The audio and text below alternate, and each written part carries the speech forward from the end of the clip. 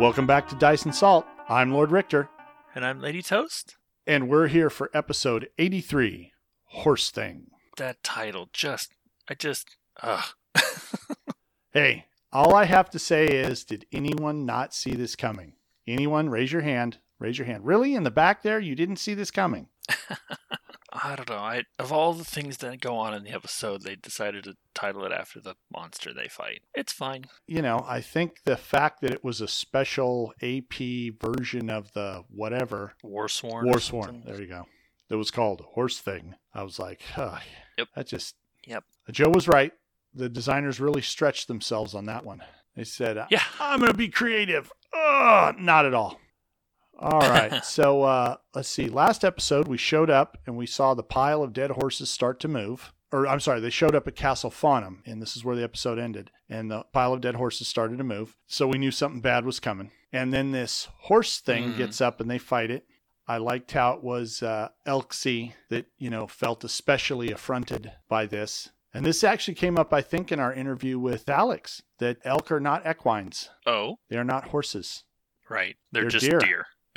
So they're not, yes, they are quadrupeds. They are herbivores, but... Are they? I'm pretty sure I've seen elk eat. Actually, herbivores, deer, elk, virtually every herbivore will eat meat given the opportunity. Doesn't that just make them an omnivore? No, because they don't do it all the time. It's not like, meat or berries, I'll pick either one. I believe what scientists have said is that they're deficient in something, so that's why they eat the meat. Typically, it's a carrion kind of thing. So they're eating off of a dead carcass a little bit. So anyway, elk are deer, Yeah. not horses. And I got to say, I'm a little bit hurt by the crew because I even put in a little Google search and punched in elk. And one of the first things that popped up was, elk in that little blurb that you get in Google that, they're deer. They're a member of the deer family. So, and I know they Googled elk once because they got the bugle. So come on, guys. Anyway. Moving on to the battle. The fight went well for the guys. I don't think anybody got jacked up too bad, right? I think the level drain was all from...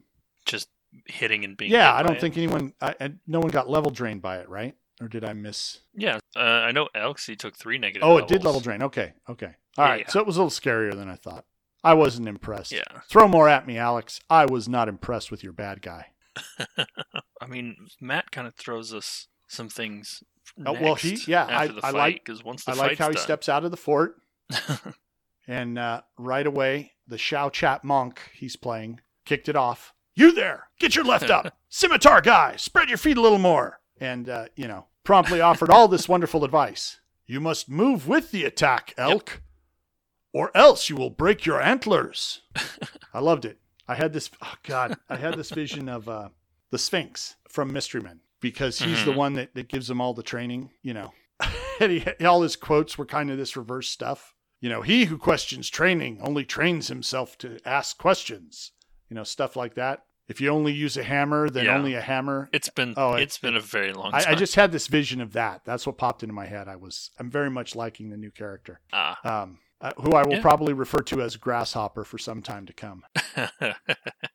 Yeah. I think Alex wants to refer to him as Broken for the time being. Yes. I believe Elksy was, what kind of jacked up, cheater broken build have you built now? Yeah, Elksy's sitting there breaking the fourth wall. Oh, yes. Hardcore breaking the fourth wall. That was entertaining as hell. Yeah, it was so good. Brillatar Hearthmount made a wonderful entrance. Hearthmount. Thought that was great. And then promptly dropped his King Gong Sensei monk onto poor Alex's head. Yeah. We spent a great deal of time off mic talking this through because we're trying not to bore you guys with each little dead end we run into as we try and figure out and decipher what was going on here. It looks like rules as written, what he did works, because the King Gong allowed him to replace Diamond Body at 11th level with something from this list, and apparently he picked Restoration, which is really good, but it is self-only. But that's where his Sensei archetype comes in with its Mystic Wisdom, which at 10th level may affect all allies within 30 feet, which is instead of himself, as the target, so he can target all allies. The only thing is, you are your own ally, according to the rules, so he is absolutely targeting himself as well. It's just he's targeting himself because he's part of the group, not because it's just the one person. So he can hit anyone within 30 feet with restoration, which is what he does, which is what causes this whole thing from Alex. And to be honest, it's as written, that's exactly what it does. It's kind of gross, and he's limited to, a number of times per day, depending on how much key he's got left. But it seems like it works. Right. It does work. What I'm curious about is if Matt got from it what we got from it, that you still would only have a limited number at 11th level, I think. Even if he replaces every one of those powers, which, by the way, you'd only have 4 key powers that are these kind of out of control. They could be feats. Right. They could be spells. Or he could have kept the monk abilities that were there. He doesn't have to replace them. But they still would only be the highest level of power he could have would be a 10th level power. According to his taking restoration, he could not have a 10th level power now. Because at 11th level, he can choose a 10th level power or an 8th level power. That's just how it works. And he would have 2 4th level powers and 1 6th level power. But that gave Alex some heartache. And he came down with well, I don't know what about this. This sounds so broken to me. Yeah. Joe was on point, though. Joe was on point with what book is this from? Because remember, the guys play on a specific list of books. Yep. The books that he pulled from Ultimate Combat and Ultimate Magic.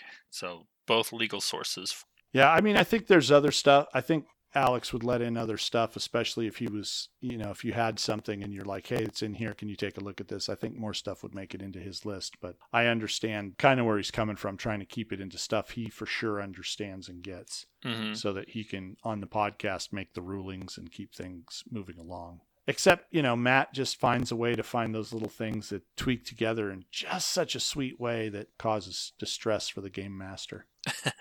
I want to say we spent a good 2 hours going over this before we started recording. We did. We spent 2 hours making sure we hammered it out. Yep. 1 hour later. Okay, well, where were we on the episode before we got distracted? We hadn't gotten inside. We'd gotten to Matt introducing his character. So. Yep. That was it. Matt had introduced his character. So after all this, they finish up the fight with the horse thing. They take their level drains. Matt reveals a special power that his monk can do, which is he can do basically a restoration on everybody within 30 feet of him, including himself, because he's his own ally, and restores the lost levels from the drain from the horse thing. And then they go inside Castle Faunum. I have a note down that there was a guy called Gibberus. Yeah. A gnome. I think he's the gnome. And then there were some other humanoids inside, and they're all kind of at each other's throats, kind of all messed up. Yep. There's some. Well, I mean. Yeah. Well, they're right. They're scared because it's what it is, and the horse thing is terrifying. And somebody makes a point that there must be a necromancer among their ranks, a member of the Whispering Tyrants cult. Mm-hmm. And then there's some negotiations. I'm going to call them negotiations, which just go horribly wrong, horribly awry, and don't make any sense. But it's totally on par with the crew. And they finally come to a conclusion that, hey, they should explore the rest of the castle, and they need to work out who is okay and who's not, and then come up with a plan to get everybody out of there. And then we hear banging on the door. Vipera, where are you? And as Nick says, Vipera's mama drama. Yeah. And that's where they left us. Yep. Alex has upped the cliffhanger game, and he keeps delivering all these exciting things. Yeah, so I look forward to next episode, because having a hag show up is going to be good fun. Yes, the hag is going to be entertaining as all heck. We'll see how that plays out. Other than that, I don't think there's a whole lot else to talk about this week. We kind of dominated it with the with the character rules. rundown. Yep. All right, and that does it for us this week. You can find us and the players at the Inspired Incompetence Discord. Links can be found at inspiredincompetence.com. I'm Lord Richter. And I'm Lady Toast. See you next week. Bye. Bye.